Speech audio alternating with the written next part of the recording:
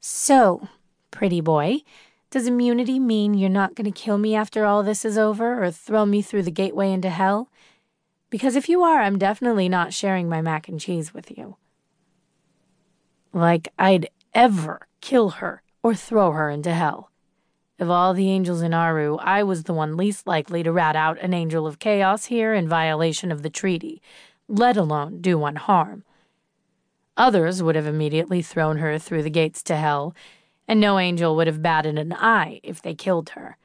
Angels of chaos had been banished to hell.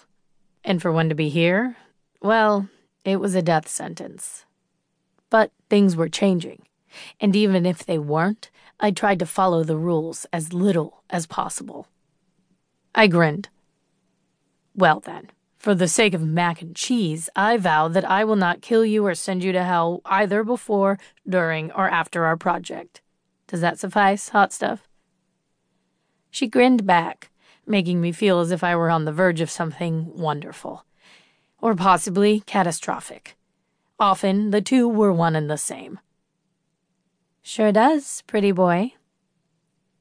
So, what do we do first? Mac and cheese? Plan our course of attack for tomorrow? Or you give me a tour that ends in you showing me exactly how comfortable this fold-out couch is?